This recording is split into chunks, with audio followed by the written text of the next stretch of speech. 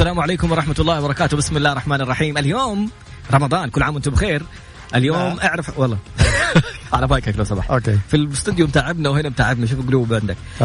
نسيت ايش اقول. اليوم اعرف حقوقك بطريقة رمضانية مختلفة. اليوم من منزل المستشار القانوني المحكم الدولي المحامي خالد أبو راشد، ومستمتعين بأجواء مختلفة وبمعلومات وقرارات جديدة مختلفة.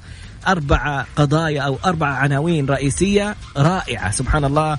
أولا، وداعا للجلد تعزيرا، وهذه الحاجة اللي أشوفها ملامح أبو محمد زعلان عليها، لأنه كان كل قضية يقول لك على المحكمة سجن وجلد سجن وجلد. الآن قضايا تعزير ما فيها جلد، الجلد في قضايا الحدود فقط. أحرقت لك الموضوع، ايش رايك اطلع عنه؟ الموضوع الثاني، قرار الملكي الرائع بتعليق قضاء الدنيا كلها، وهي عناوين. تفضل. سنبدا الدعاء وانت تدخل في الموضوع. بسم الله الرحمن الرحيم، والصلاه والسلام على نبينا محمد وعلى اله وصحبه اجمعين. رب اشرح لي صدري ويسر لي امري واحلل عقدة من لساني يفقهوا قولي. اللهم اجعلنا من الذين هدوا الى الطيب من القول وهدوا الى صراط الحميد. اللهم علمنا ما ينفعنا وانفعنا بما علمتنا وزدنا يا رب علما. عسى أن يهديني ربي لأقرب من هذا رشدا. على الله توكلنا. ربنا آتنا الحكمة وفصل الخطاب. ربنا آتنا رحمة من عندك وعلمنا من لدنك علما إن شاء الله لمهتدون. أبو محمد مع المستشار القانوني المحكم الدولي المحامي خالد أبو راشد، وآخر المستجدات في القضايا القانونية وآخر القرارات الملكية وقرارات حكومية مع تناقش قانونية من ناحية قانونية. تفضل محمد.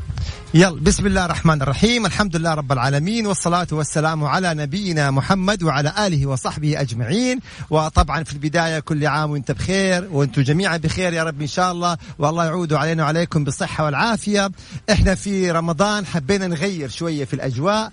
أول مرة من 8 سنوات عمر البرنامج يمتد هذا البرنامج إلى رمضان لاستمرار هذه القرارات اللي بتصدر دائما. طبعا الناس يقولون كلها التباعد هو أنا وطراد فيه بين حوالي 100 يورو يعني بس عشان التصوير يعني.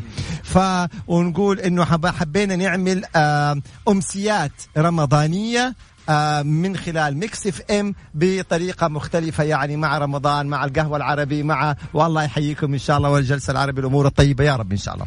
وطبعا نرحب بكل اللي بيسمعونا وبكل اللي بيتابعونا بالمختلف وسائل التواصل. هنا بيقولوا أبعد مترين يا عم، يا سيدي مشي حالك، يعني احنا كان مفتوح وكاشفين نطراد يعني صحيا، وإن شاء الله أمورنا طيبة يا رب. خلوكم في المعلومات القانونية، والله الحافظ الجميع بأمر الله تعالى يا رب إن شاء الله. طيب الآن إحنا في جلستنا وأول أمسياتنا الرمضانية حابين نتحدث عن موضوعنا أو محورنا في هذا اليوم، وبعدين حنترك المجال للأسئلة. طبعا إحنا حنخلي الجزء الأول موضوعنا والجزء الثاني أسئلة. والأول مرة حيكون برنامجنا فقط خلال شهر رمضان كل اثنين وخميس من الساعة 10 إلى 11. اليوم يمكن نمد عن 11 شوية بمناسبة أول يوم، يعني عشان ناخذ أكبر كمية من الأسئلة. أنت في بيتك، أنا راجع. ها أيوة، تراخيص نظامية، ما الحمد لله رب العالمين، مرخصين وأمور كلها قانونية. طيب خلونا نبدأ مباشرة في محور اليوم. محور موضوع اليوم، يلا نركز مع بعض يا شباب، وهو وداعا لأحكام الجلد التعزيرية. كيف يعني وداعا لأحكام الجلد التعزيرية؟ على مر السنين وعلى مر التاريخ كان تصدر أحكام في القضايا، على سبيل المثال المضاربات، في القضايا الأخلاقية، الخلوة غير الشرعية، مثلا قضايا الاعتداء على النفس، مثلا يعني قضايا النصب والاحتيال، مختلف كانت القضايا، السب مثلا، المضاربات. دائما الحكم يصدر بالسجن والجلد. السجن والجلد بيكون مثلا عدد معين من الجلدات، إما تكون كلها دفعة واحدة أو تكون يعني مثلا على دفعات خلال فترة السجن أو فترة العقوبة. وتعرفوا كيف كان يتم تنفيذ حكم الجلد؟ هنا احنا نرجع لجزئيتين. إذا نص القرار على مكان تنفيذ الجلد فالعبرة إذن بإيش؟ بما نص عليه الحكم. يعني ممكن إنه شباب مثلا قاموا بعمل معاكسة في مركز تجاري أو من هالقبيل، فيصدر الحكم بأن يتم جلدهم فين؟ في المركز التجاري، أو أن يتم الجلد مثلا في قسم الشرطة أو كذا. إذن الحالة الأولى هل نص الحكم على مكان تنفيذ حكم الجلد؟ يبقى العبرة بإيش؟ بما نص عليه الحكم. تمام. إذا ما نص الحكم فيتم تنفيذ حكم الجلد دائما في السجن العام. فهذه هي آلية تنفيذ الأحكام. السؤال الرائع جدا اللي الآن الشباب بيتابعوا معانا وهو طيب هل الحدود أيضا تم إلغائها؟ لا، الحدود يا شباب هذه حدود ربنا عز وجل، فهذه لم يتم المساس بها. يعني اليوم عندنا حكم الجلد في الحدود، عندنا حد الزنا لغير المحصن، عندنا حد شرب الخمر، وحد القذف. هذه 3 الأنواع من الحدود التي نص عليها يعني إشارة عن. فهذه لا، أنا تحدث الوداع لأحكام الجلد التعزيرية التي لم ينص عليها في القرآن الكريم، وإنما ترك تقديرها لولي الأمر. إذن ما نص عليه القرآن الكريم هذا ثابت ولا يمس. حد الجلد بالنسبة للزنا الزاني والزاني غير المحصن، حد القذف، وحد شرب الخمر، يبقى هذه من الثوابت، هذه حدود وردت في القرآن الكريم. أما ما ترك تقدير لولاة الأمر هذا الذي يسمى تعزيرا. فولي الأمر من حقه إنه هو يقدر هذه العقوبة بالجلد، من حقه إنه هو يعني إيه يبعد أو يلغي هذه العقوبة. فالمحكمة العليا مؤخرا أوصت إنه نبعد تماما عن أو لا يؤخذ أو لا تطبق أو لا يحكم بعقوبات الجلد. طيب ما هو البديل في هذه الحالة؟ البديل مش عقوبات بديلية، ممكن عقوبات بديلية ولكن سجن. 1 العقوبات هتكون سجن، 2 غرامة أو سجن وغرامة، 3 أو عقوبات بديلة أو عقوبات بديلة. يعني مثلا إذا المخالفة بسيطة فتكون في عقوبة يعني مثلا تأديبية، تثقيفية، توعوية، هذه فيما تسمى بالعقوبات البديلة. طبعا الآن البعض يقول هل هو قرار ملزم؟ هل إحنا نشرت اليوم صحيفة عكاظ طبعا، ومن خلال الزميل ونهدي له كل التحية والتقدير الأستاذ عدنان شبراوي هذا القرار الصادر من المحكمة العليا. يبقى هنا في المستقبل حيكون هل هو يعني ملزم، هل هي توصية، إنما نشر اليوم في صحيفة إيش؟ في صحيفة عكاظ. هذا فيما يتعلق بقرار مؤثر جدا مهم جدا في العقوبات المستقبلية، وحيكون البديل إما عقوبة السجن أو الغرامة أو كلاهما أو العقوبات البديلة. يبقى هذا محور اليوم أو المحور الأول في برنامجنا لهذا اليوم يا طراد. جميل جدا. نبدأ في المحور الثاني. المحور الثاني موضوع قرار. لا احنا ناخذها القرار الملك الحقاد محمد الشريفين حيكون تفصيله في الحلقة القادمة. حنتحدث عن النيابة العامة أصدرت خلينا نقول بيان أو إحصائية إن صح التعبير عن القرارات أو القضايا التي تولتها خلال شهر تقريبا، القضايا التي تولتها خلال شهر و4 أيام تقريبا إلى ما قبل 10 أيام. طيب ما هي هذه القضايا التي تولتها النيابة العامة؟ نشرت أنواع من القضايا وأرقام من القضايا. الذي لفت انتباهي 3 أنواع من القضايا. تخيلوا في شهر و4 أيام، في شهر و4 أيام 508 قضايا أو قضية، 508 قضية أو قضايا في إيش؟ فقط لا غير جرائم معلوماتية تتعلق بالقرارات الصادرة في هذه الفترة الخاصة بكورونا والقرارات الوقائية والاحترازية. يعني اللي مثلا يعني بيعارض هذه القرارات أو بيتندر عليها أو بيخالفها. 508 قضية. أيضا هنالك 400 وشوية، والله ماني متذكر، 404 405 المهم حولها يعني، قضية فقط لا غير أيضا معلوماتية، مخالفة أمر منع التجول وتصوير هذه المخالفة ونشرها عبر وسائل التواصل. أيضا أكثر من 100 وشوية قضية اللي هي الشائعات، اللي يصور انه سوبر ماركت فاضيه مثلا، يعني ينشر شائعه، اعداد، ارقام اللي يطيح بالارض، هذه التفاصيل يعني الشائعات.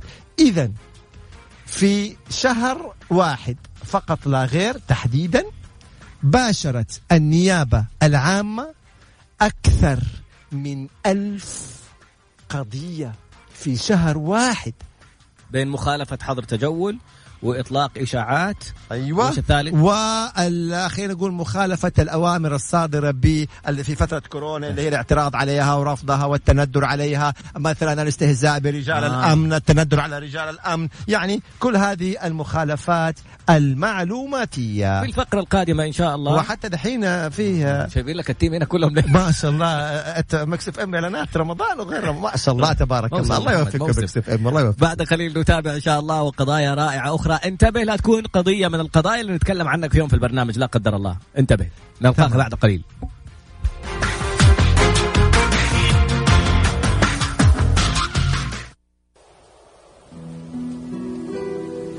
مسابقة هالات حول الرسول. اعرف حقوقك مع المستشار طراد باسنبل والمحامي والمستشار القانوني خالد أبو راشد على ميكس اف ام. ميكس اف ام معاكم رمضان يحلى. رمضان يحلى. يلا فسامحوني إذا كنا على طبيعتنا، يعني إحنا على الهواء تحت. السلام عليكم ورحمة الله. عدنا مرة أخرى. طبعا محمد زي عادته شباب يصير يعلقوا، بندخل هوا وهو يكلم المتابعين على تويتر. تابعنا على تويتر من حساب ميكس اف ام راديو أو حساب خالد أبو راشد، اكتب بالعربي خالد أبو راشد، أو ادخل على انستغرام اكتب تراد_بي TRAD_بي. لسه معلق عندي في الانستغرام، اوقف البث وارجع حسبك على الواي فاي حق ابو محمد. نكمل في الموضوع. تكلمنا في الفقره الماضيه عن اكثر من 1000 قضيه تنوعت بين الممتعضين من القرارات والمعترضين عليها واللي يعلقوا على رجال الامن في تطبيق القرارات. تم استدعائهم عبر النيابه العامه في مخالفه امر حظر التجول، والاشخاص اللي بيخالفوا الامر تم القاء القبض عليهم، وفي قضايا منظوره في النيابه، وفي نوع ثالث من القضايا نسيتهم. المهم انهم هم كل الامور اللي متعلقه بمخالفه الاوامر الملكيه في كل ما يتعلق بالحظر والالتزام في النهايه هذا الشيء لمصلحتك. اي شخص يتعدى على هذه الاوامر أكثر من 1000 قضية منظورة في أقل من شهر تقريبا.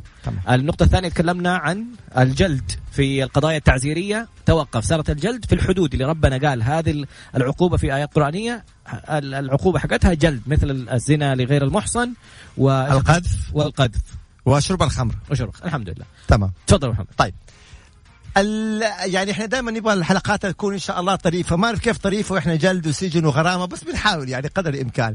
والله الامر المحزن شوفوا كيف انتم جميعا، الله يحفظكم في منازلكم او فين ما تكونوا، وان شاء الله تعالى فتره وتعدي بامر الله. بدا الحظر يخف تدريجيا، ونقول يا رب بشاير خير، ودائما نتفائل خير يا رب بامر الله تعالى. المحزن على اصحاب 1000 قضيه اللي الآن عليها، يعني إحنا نقول بأمر الله كلنا متفائلين، فترة وتعدي ونعيش حياتنا بالشكل الطبيعي، باستثناء 1000 أصحاب 1000 قضية اللي حيكون نيابة وتحقيقات، ثم إحالة إلى المحكمة الجزائية، ثم أحكام حتصدر. طبعا إحنا العقوبات نتحدث إلى 5 سنوات سجن وغرامة تصل إلى 3 مليون ريال. مقطع يمكن مدته 30 ثانية ممكن يكلف الإنسان غرامة 3 مليون ريال أو سجن 5 سنوات أو إحدى هاتين العقوبتين. فهذا الأمر إيش يعني المحزن أو المؤلم في هذا الموضوع، اللي نبغى ننبه لها للمرة، يعني كررها المرة 10 يمكن. ترى كلمة إنتاج لا يعني لازم وحدة إنتاج. مجرد أنك أنت تطلع تصور نفسك وأنت بتقول إشاعة معينة هذا إنتاج يعني 5 سنين سجن و3 سنين و3 مليون ريال غرامة. جوالك وحدة إنتاج متكاملة، في له مايك وفي له كاميرا وفي له كل شيء. المقطع صورت نفسك وانت تخالف أمر منع التجول، نفس الشيء. صورت نفسك ونشرت في الجوال أو في وسائل التواصل إنه أنت تتهكم على رجال الأمن أو على كل الإجراءات التي يتم اتخاذها الآن في هذه الفترة، جريمة معلوماتية، سجن وغرامة. هاي يا شباب، وإيش؟ ما في جلد خلاص. وجريمة موجبة للتوقيف. يعني توقف فورا من وقت إيقافه أو إلقاء القبض عليه. فهذه الأمور لتوضيح هذه النقطة أبو محمد مرة ثانية. أيه. يعني من يوم ما يقبضوا عليك لا قدر الله وأنت تصور أو مخالف لهذه الأوامر إلين ما يجي وقت القضية في المحكمة وإنت مسجون، ما في خروج بكفالة ولا خروج بشيء. تفاعل رائع. هنا بيقولوا طيب اللي يسيء للمجتمع بشكل كامل. شوفوا النيابة العامة أصدرت بيان أو إحصائية لأنواع القضايا. هي مو بس هذه قضايا النيابة العامة، في قضايا كثير، بس أنا اخترت هذه القضايا. ولا أيضا اللي يسيء للمجتمع، شخص أساء لشخص عبر وسائل التواصل، شخص قذف شخص، اتهم شخص، أساء إلى نادي، أساء إلى مدرسة، إلى جامعة، إلى مؤسسة، إلى شركة. إحنا بنتحدث عن الإحصائيات التي نشرت مؤخرا. ولا الجرائم المعلوماتية، يعني النظام فيه العديد من المواد والعديد من التفاصيل. أيضا هنا أحد الشباب اللي يعني الله يجزاهم خير بيتفاعلوا معانا بيقولوا إنه لا مو نفس العقوبة. طبعا العقوبات تختلف. في المادة الثالثة العقوبة تصل إلى سنة سجن و500,000 ريال غرامة. في عقوبات فيها 2 سجن، في مواد فيها 3 سنين سجن، في 5 سنين، في 10 سنين سجن. جريمة معلوماتية إذا كان تمس أمن الوطن أو شريعتنا الإسلامية قد تصل، أو أمن العام طبعا، قد تصل إلى 10 سنين سجن. فنظام مكافحة الجريمة المعلوماتية لتنظيم وتقنين وسائل التواصل الحديثة. هنا الآن مثلا أيضا نتحدث إنه البعض عن جرائم التزوير. هذه الأسبوع اللي فات يمكن فردنا لها حلقة كاملة عن جرائم التزوير الترخيص، لكن ممكن أنا كده وفي عجالة أشير إليها. إنه أولا التزوير ليس فقط إنه أنت تصطنع تراخيص مثلا اللي هي زي اللي صدرت من وزارة الداخلية، نعم هذا تزوير. وأيضا لو الترخيص كان صحيح وأنت عدلت فيه في رقم، في حرف، في تاريخ، في وقت، في زمن، هذا تزوير. وإن كان الأصل المستند صحيح يبقى هذه الحالة الثانية. الحالة الثالثة لو أنت ما زورت ولا صنعت ولكن أخذت هذا المحرر المزور واستخدمته. إذن استخدام المحرر المزور وأنت تعلم أنه مزور يبقى أنت شريك في جريمة التزوير. والوسيط 4 اللي قال عليها طراد، الوسيط اللي يتوسط. يبغى واحد يزور لك ترخيص، أنا أعرف واحد يسوي لك روحه فزعله، يبقى اللي سوى واللي راح واللي يتوسط واللي اتفق واللي حرض كلهم هدول شركاء في جريمة التزوير، إلا فيها سنوات من السجن وفيها غرامة. فطبعا هذا موضوع تحدثنا عنه بالكامل في بقى. أيضا الآن ما عندنا مواضيع كثيرة زي ما تفضل طراد. كان الأمر الخاص بخادم الحرمين الشريفين اللي نص فيه بتعليق أوامر القبض المبنية على العقوبات في القرارات في الحق الخاص، وأيضا تعليق أحكام الزيارة خلال فترة هذه الفترة يعني المؤقتة بأمر الله تعالى، الإجراءات الخاصة بكورونا، والإطلاق الفوري. هذه نتحدث عنها إن شاء الله تعالى في الحلقة القادمة، هذه فيها تفاصيل.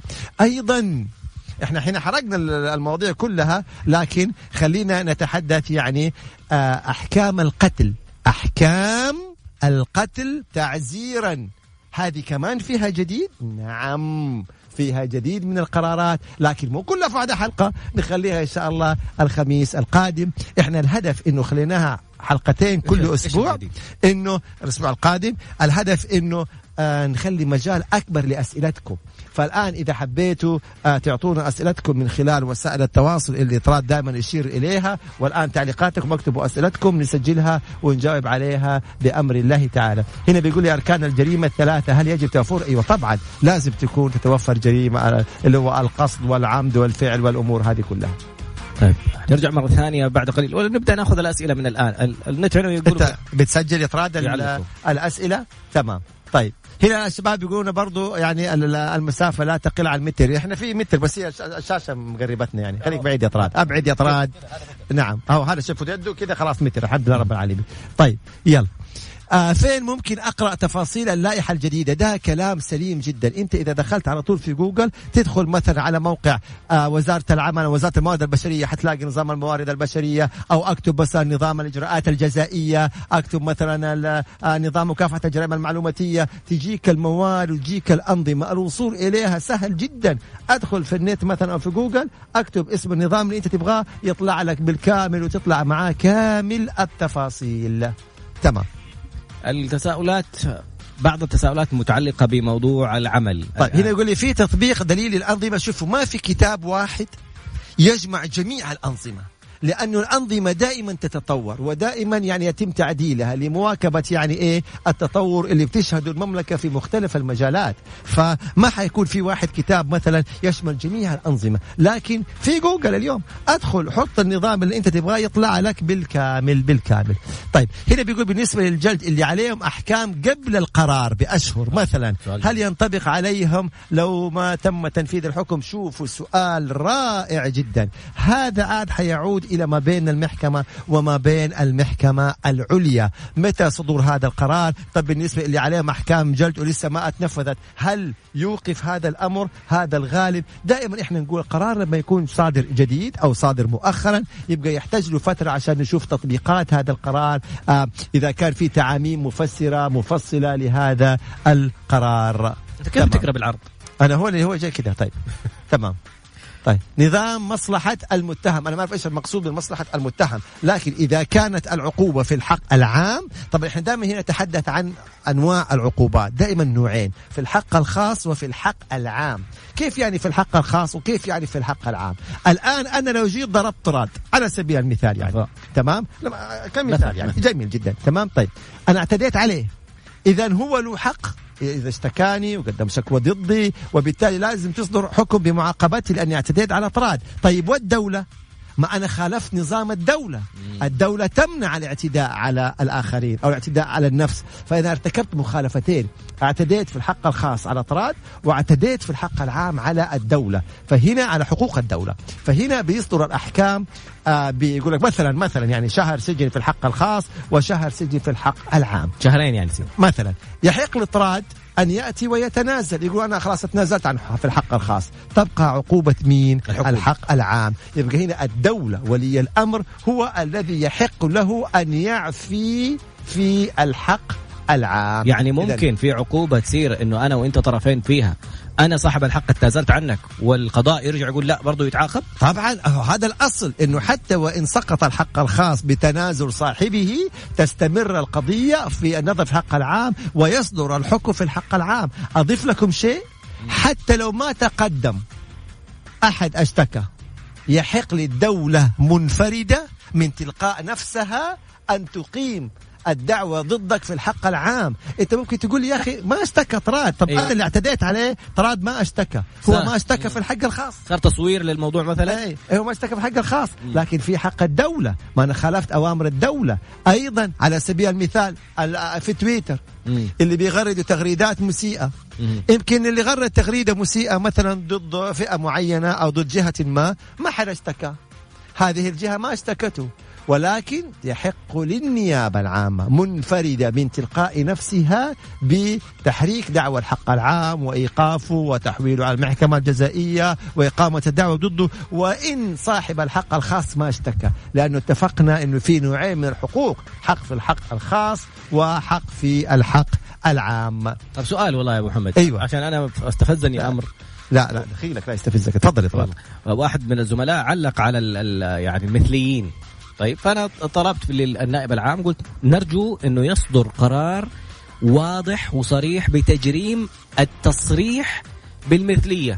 أنت إنسان مبتلى، الله يشفيك يا رب، صار لك تحرش، صارت لك مصيبة، صار لك شيء، عندك هذا البلاء. فأنا جالس أقول أنه نبغى نظام طب المطالبات لا، شوفوا دائما الإنسان اللي يطالب الدولة ما فيها مشكلة، بالعكس أنا أطالب الدولة بتشريع مثلا نظام معين، والله إن طلبي كان فيه له شيء من الوجاهة فيؤخذ به، طلبي مثلا ما كان فيه له شيء من الوجاهة، يمكن في جوانب أخرى تفاصيل أخرى، يبقى خلاص انتهى الموضوع. بالعكس جميل جدا، من حق كل إنسان إنه يطالب، من حق كل إنسان إنه هو مثلا يعني يدلي بأفكاره بمقترحاته، فإن كانت يعني كانت سليمة وصائبة يؤخذ بها، إن ما كانت سليمة وصائبة هو الرجل اجتهد يعني. فهذه المطالبات ما فيها شيء. أيضا كل ما يخالف شريعتنا الإسلامية يعزر شرعا، كل ما يخالف شريعتنا الإسلامية يعزر شرعا.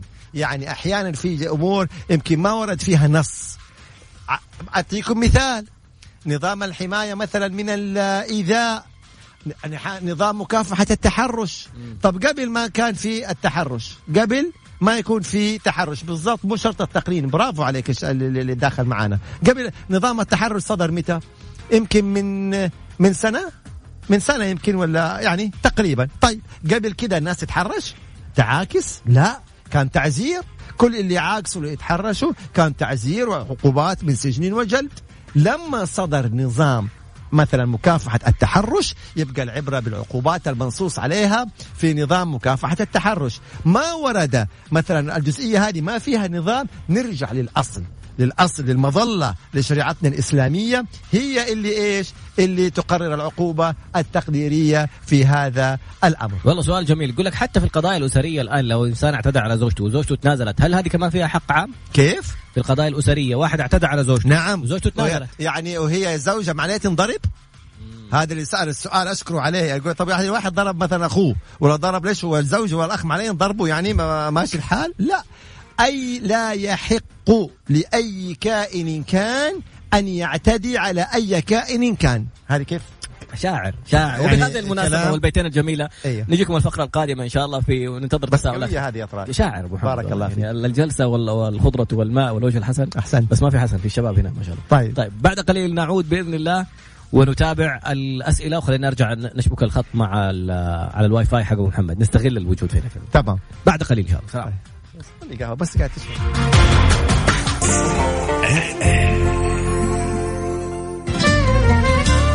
ميكس اف ام تهنئكم بقدوم شهر رمضان المبارك، وكل عام وأنتم بخير. ميكس اف ام معاكم رمضان يحلى. اعرف حقوقك مع المستشار طراد باسنبل والمحامي والمستشار القانوني خالد أبو راشد على ميكس اف ام. ميكس اف ام معاكم رمضان يحلى. رمضان يحلى. أيوه عدنا مرة أخرى. وأول شيء سؤال من الشباب بيقولون إحنا لايف. أوكي بارك الله فيكم.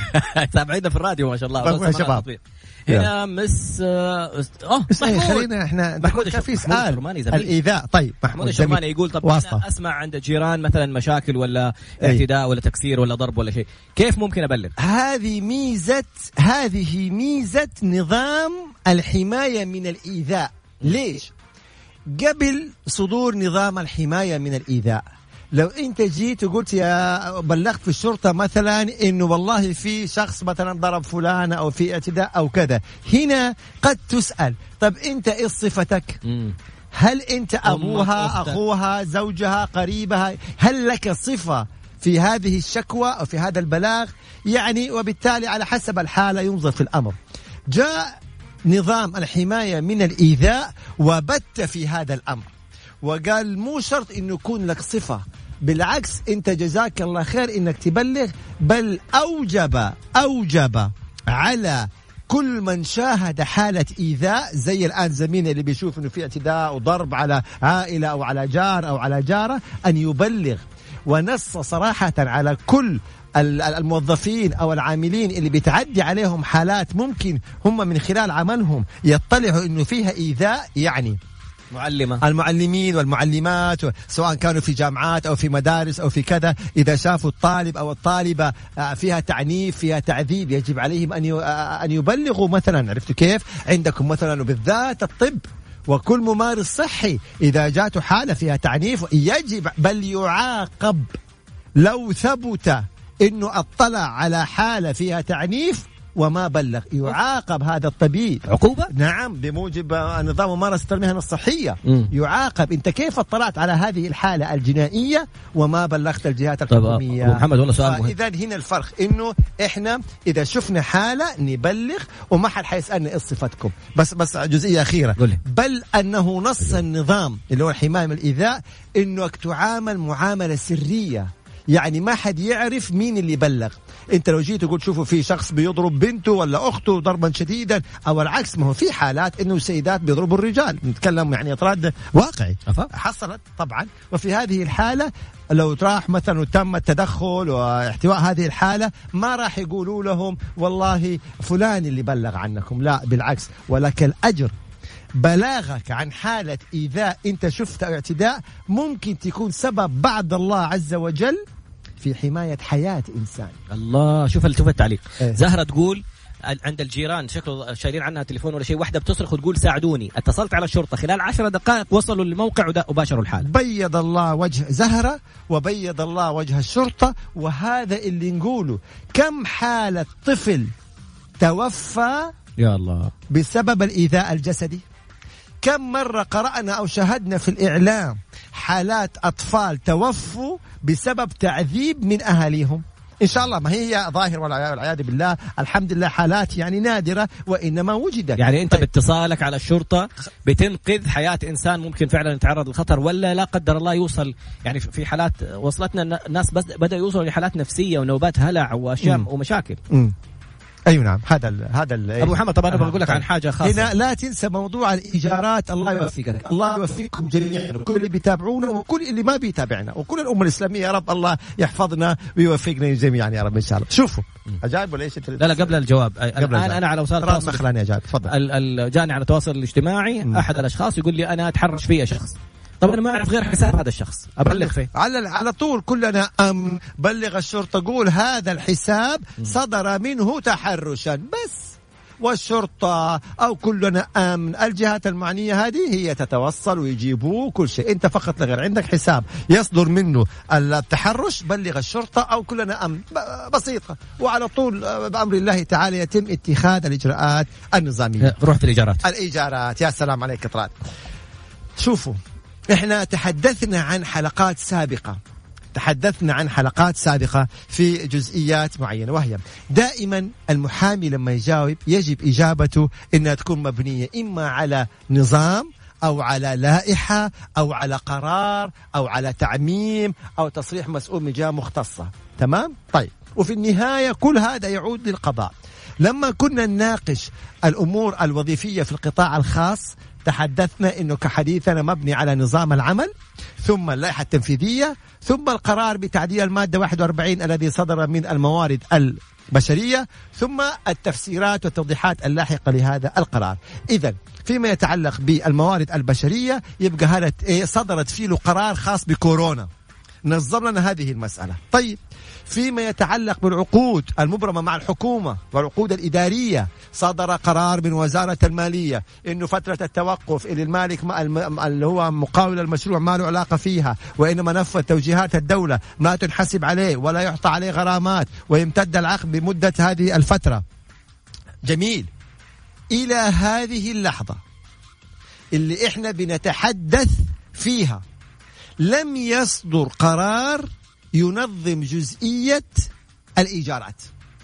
ما نظم قرار. هتقول لي طيب أنا إيش ذنبي؟ أنا محلي مغلق استجابة لتوجيهات الدولة، الله يحفظها ويرعاها في الإجراءات اللي اتخذتها لحمايتنا وحماية أرواحنا وسلامتنا، لكن أنا محلي مغلق، كيف أدفع له إيجار؟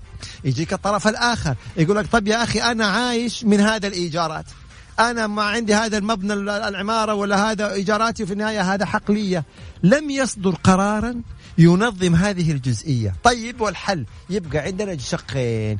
الأصل الوفاء بالعقود، الأصل هيجي في القوة القاهرة، الأصل الوفاء بالعقود، المؤمنون على شروطهم والمسلمون على شروطهم. طيب، هنا في قوة قاهرة، ده سؤال جميل جدا.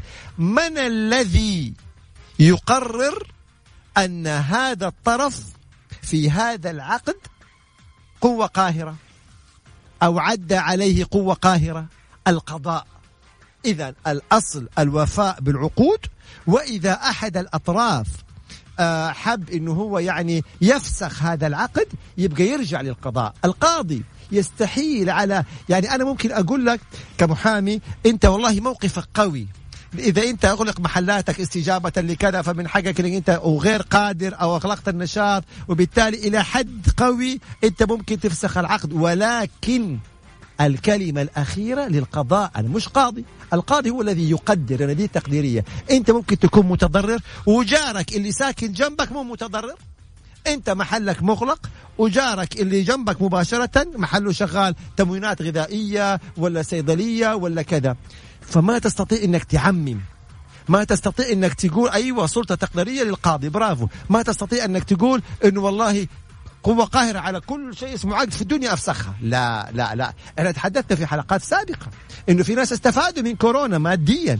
المواد الغذائية والتموينات والصيدليات والمستشفيات واستفادوا. ممكن جارك صيدلية. وفي فئات ما استفادت ولا تضررت زي ما هي، يعني كمدارس خاصة بعضها وكليات خاصة وكذا، هم نفس عدد الطلاب ما نقصوا، أخذوا رسوب بالكامل فلا استفادوا ولا تضرروا. طيب وفي فئة تضررت، إذن هي تقديرية. نعم والله الأسئلة متعددة ومتنوعة. أنت بتسجل، شفتك بتكتب. أي واحد يقول لك أنا طالب قانون، إيش تنصحني؟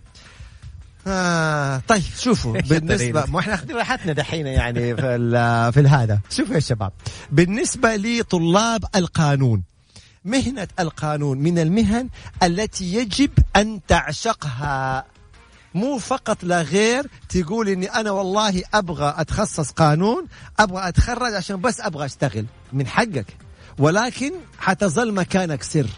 القانون عشان تتميز فيه وتبدع فيه يجب أن تعشقه، لازم تحبه، وإذا عشقته وحبيته لن تتقيد بدوام ولن، يعني شوفوا زي اليوم مثلا احنا الآن في يعني في الحظر وفي منع التجول، ومن حق الناس انه تجلس في بيوتها مرتاحة ولا حد جابرنا، لكن محبة مننا وعشقا لهذا القانون ومحبة مع الناس وتواصلهم وكذا نعمل والآراء القانونية وكذا. فإذا انت حبيت القانون هيبقى معناها ما حتتقيد لا بمواعيد دوام ولا بأمور معينة، هتشتغل 24 ساعة.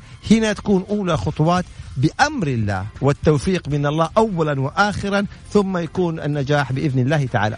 حب القانون، لا تأخذ مجرد مهنة عشان تتوظف بها. يعني هنا في هذه الحالة هنا ليه بنقول دائما في فرق بين المتميز والعادي. العادي يطراد هو اللي خلاص عنده تخصص يبغى يؤدي العمل على قد ساعات الدوام وانتهينا، حقه، لكن ما حياخذ غير حقه، راتبك آخر انتهينا، عمرك ما حتتطور تتميز. شكرا، هل عاد شغلك انت يا طراد حدا تأديهم لما تبدع وتفكر خارج الصندوق وتشتغل اكثر وتتطور، هنا انت تبدا تتميز. هنا يقولوا هذا تميز. شوف اديني يا طراد، انت عارف عبد الله هذا كان يدرس قانون وهو بيشتغل سكيورتي عندنا في ميكس اف ام. الآن ما شاء الله لا قوة إلا بالله، يقول الحمد لله وأنا باقي طالب ومن عشقي للقانون ربحت 5 قضايا. ما شاء الله تبارك الله، هذه البشاير. والله برافو يا عبد الله، الله يوفقك، تستاهل كل خير والله. هذا الكلام فخور فيك عبد الله والله. والنقطة الثانية يقول لك إيش، سؤال ثاني بفقيه يقول إيش الوظائف اللي ممكن يشتغلوا فيها خريجي القانون؟ كثيرة جدا. أنت تتحدث عن القضايا في الحق الخاص حق خاص يا طراد، حق خاص في القطاع الخاص ولا في القطاع العام؟ طبعا في القطاع الخاص انت تبغى محاماة فأهلا وسهلا، عندك الشركات القانونية كمستشار قانوني او كمحامي للشركة او إدارة قانونية في الشركة. يبقى فعلا يعني الآن القانون في كل مهنة وفي كل عمل. ايوه، وانت حبيت في القطاع الحكومي، ما كل الوزارات فيها إدارات قانونية وفيها قطاعات قانونية. ان حبيت تروح النيابة، ان حبيت ايضا العسكرية، ممكن القضاء، ممكن يعني إذن المجالات واسعة جدا جدا جدا في هذا الأمر يعني. نعم. سؤال مهم، ممكن تدريب لغير المتخصصين في القانون؟ ينفع أقاطع؟ لا بس بعد هذا عشان لا يعني غير المتخصصين في القانون هيعود صاحب المكتب بس ما حياخذ ترخيص طبعا. نعم. ايوه، هنا بيقول هل ممكن هيئة الخبراء في المحكمة تقدر إذا كانت قوة قاهرة أو لا؟ سؤال ينم عن دقة، وغالبا اللي سأل شخص يعني مطلع ما شاء الله عليه، أنا ما أقدر أقرأ الأسماء بعيدة علي. هنا القاضي يحق له أمرين أو أمران. أولا إنه هو يقدر إنه هذه قوة قاهرة أو غير قاهرة ويحكم بها، والاستئناف إما يؤيد أو يخالف، أو أن يحيل هذا الأمر على أهل الخبرة اللي هي هيئة الخبراء، وهم هناك يعني كخبراء في هذا القطاع أو في هذا التخصص يقدروا نعم هذه قوة قاهرة أو لا. يبقى هذا الأمر يعود إلى القاضي، هل هو يقدر من نفسه بناء على حيثيات وأسباب معينة، أو يحيل إلى هيئة الخبراء، أو يحيل إلى محكم مثلا، أو إلى خبير، أو إلى جهة مختصة اللي هم يسموا أهل الخبرة للإفادة، إلى مثلا مكتب هندسي، إلى مكتب محاسبي، إلى كذا. هذه سلطة تقديرية للقاضي. نعم. يعني عيونك الجميلة بيقول لي ما شاء الله. الله يحفظك. مو أنت يعني هو بيقول لي أنا شكلي محلو ماشي الحال. طيب سؤال ثاني. علياء تقول لك سلم على الأستاذ خالد أبو راشد من أول. الله يسلمكم ويبارك فيك إن شاء الله. علياء الله يبارك فيها يا رب إن شاء الله يحفظكم جميعا. أسئلة متنوعة. احنا وصلنا للساعة 11 المفترض إنه البرنامج. هل تجبرني المنشأة إنه أداوم عشان الدعم ما يشملني؟ أيوة نعم. بمعنى القرار الصادر إنه 70% من إجمالي عدد الموظفين السعوديين في المنشأة تمام إنه يتم دعمهم من ساند بحد أقصى 60% من الراتب أو 9000 ريال. الذين تم دعمهم من ساند 70% اللي جاتهم الرواتب الفلوس من الدولة يجلسوا في منازلهم ما يداوموا، ولا يحق لصاحب العمل أن يجبرهم على الدوام. طيب 30% طبعا يحق لصاحب العمل إنه يجبرهم على الدوام، ويجب عليه في المقابل إنه إنه يدفع كامل أجرهم. نعم إحنا قلنا 70% من إجمالي عدد الموظفين، 60% من الحد الأقصى من الراتب بحد أقصى 9000 ريال. مندد الحلقة ولا ممدود الحلقة؟ ما هي ممدود الحلقة. في برنامج تاني بعدنا. تمام. اوكي يا اسال كمل يا طارق لما هم يشوفوا عشان بس مع الشباب. الشباب اعطونا اسئلتكم الحلقه حتخلص.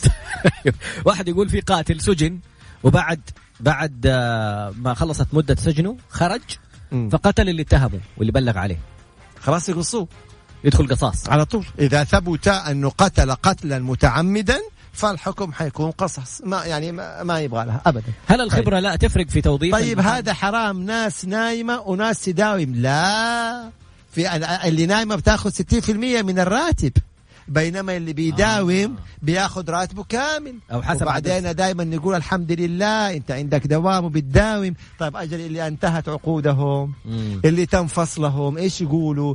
دائما نحمد الله عز وجل في كل الأمور، والواحد لو شاف أمور كثيرة والله إحنا في خير وفي نعمة، واللي بتقوم به حكومتنا من دعم.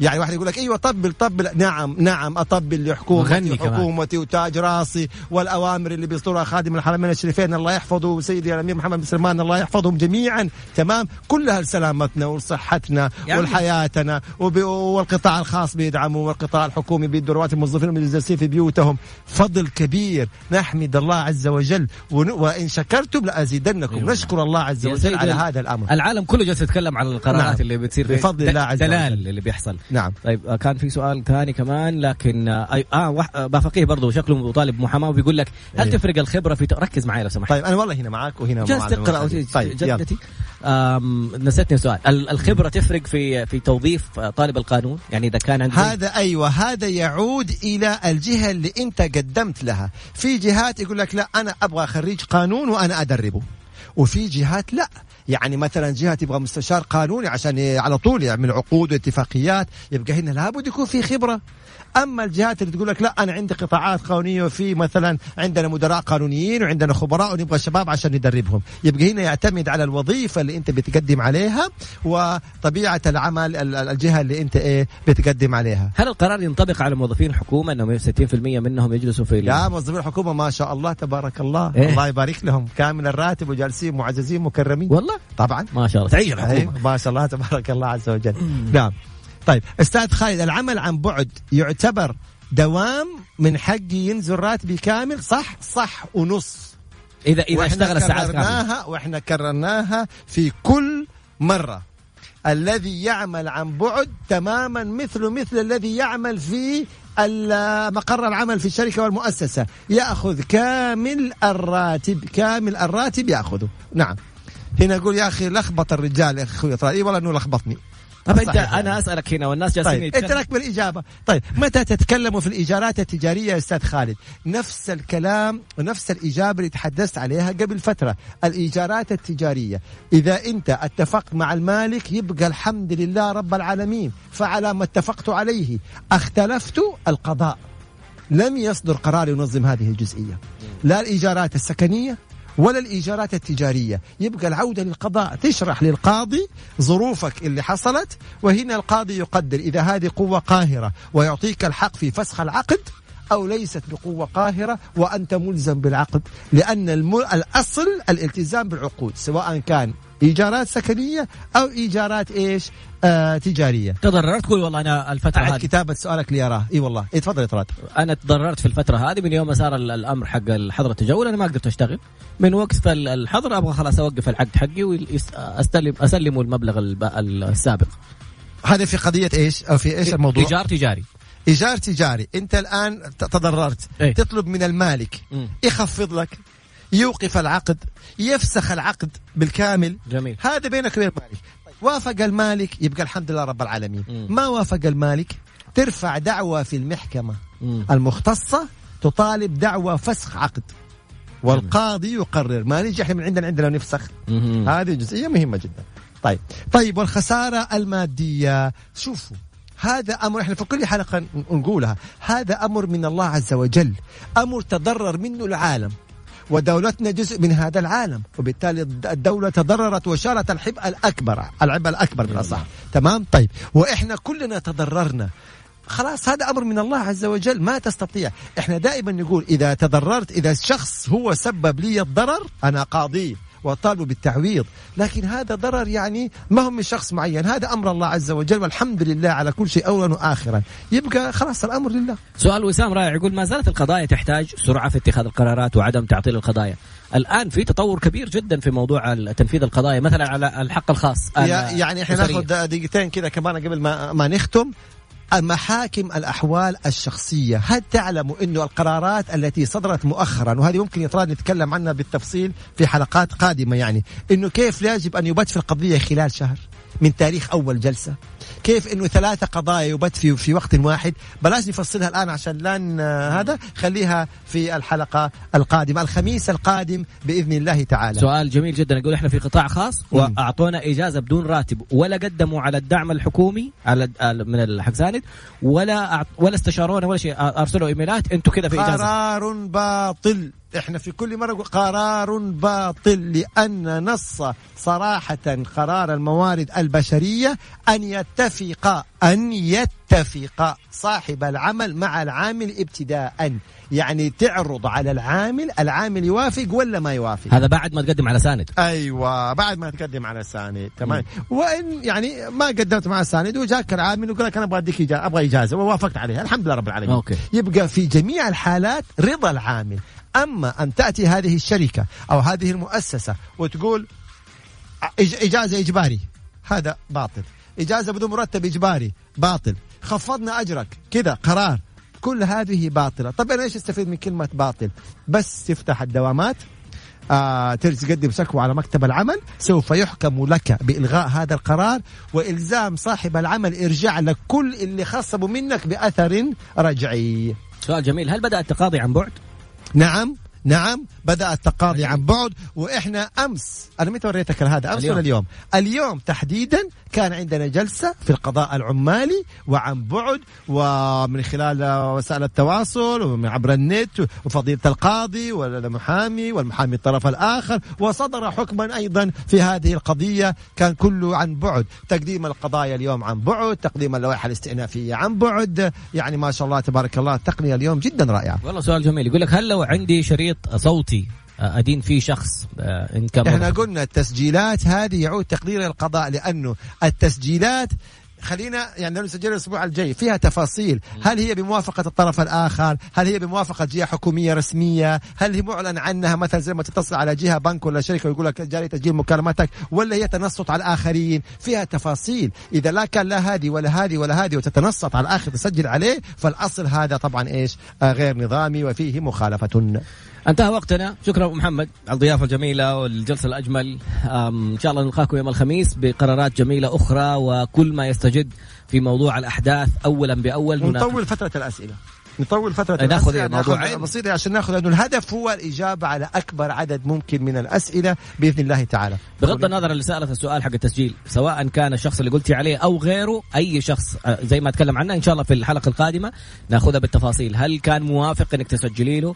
هل كان في موافقة من جهة معنية بالتسجيل ولا لا؟ وغيرها من التفاصيل. تتوقع توفقني إن شاء الله في هذه الحلقة يا طلال؟ والله أنا شايف التفاعل جدا رائع بصراحة. والله رائع رائع رائع، يعني حمستونا بتفاعلكم. احنا كنا متخوفين شوية الساعة 10 والناس بتتابع قنوات التلفزيونية والمسلسلات وكذا، ولكن على الرغم من يعني انه اليوم البرامج التلفزيونيه كلها حافله بالمواد وبالمسلسلات وما الى ذلك، وبتتابعوا معنا، والله هذا كرم منكم وفضل منكم وشهاده وثقه نفخر بيها ونسعد بيها، وهذا اللي حمسنا بعد توفيق الله عز وجل ان نكون كل اثنين وخميس معاكم وكل الاسئله نجاوب عليها بامر الله تعالى. بس سؤال اخير، بافقيه يقول انا من 30% اللي ما حصلوا على الدعم. احنا ربع الحلقه البافقيه، احنا ربع الحلقه ولا بفقط فيه ولد العم عاد ما طيب ماشي الحال. يلا طيب يقول لك يقول هو من 30% اللي ما حصلوا على الدعم وقالوا لهم الشركه ما لكم شيء.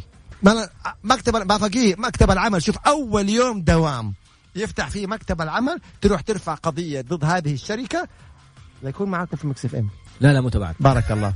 فترفع قضيه ضد الشركه وتقول لهم اعطونا ما اعطوني رواتبي فيحكموا لك انهم يدفعوا لك الرواتب. شوف والله هي دعابات يا شباب يعني. اخدم بالتعليق هذا حق لويرا تقول انت من اول جالس ترى قبل البرنامج ابو محمد يقول الان مسلسلات والناس جالسه في بيوتها حيشوفونا ولا ما حيشوفونا. اي والله كنا شايلين هم، بس مو من جد حمسنا يعني مهما سكرناكم والله ما نوفق. هي تقول سحبنا على المسلسل جسم.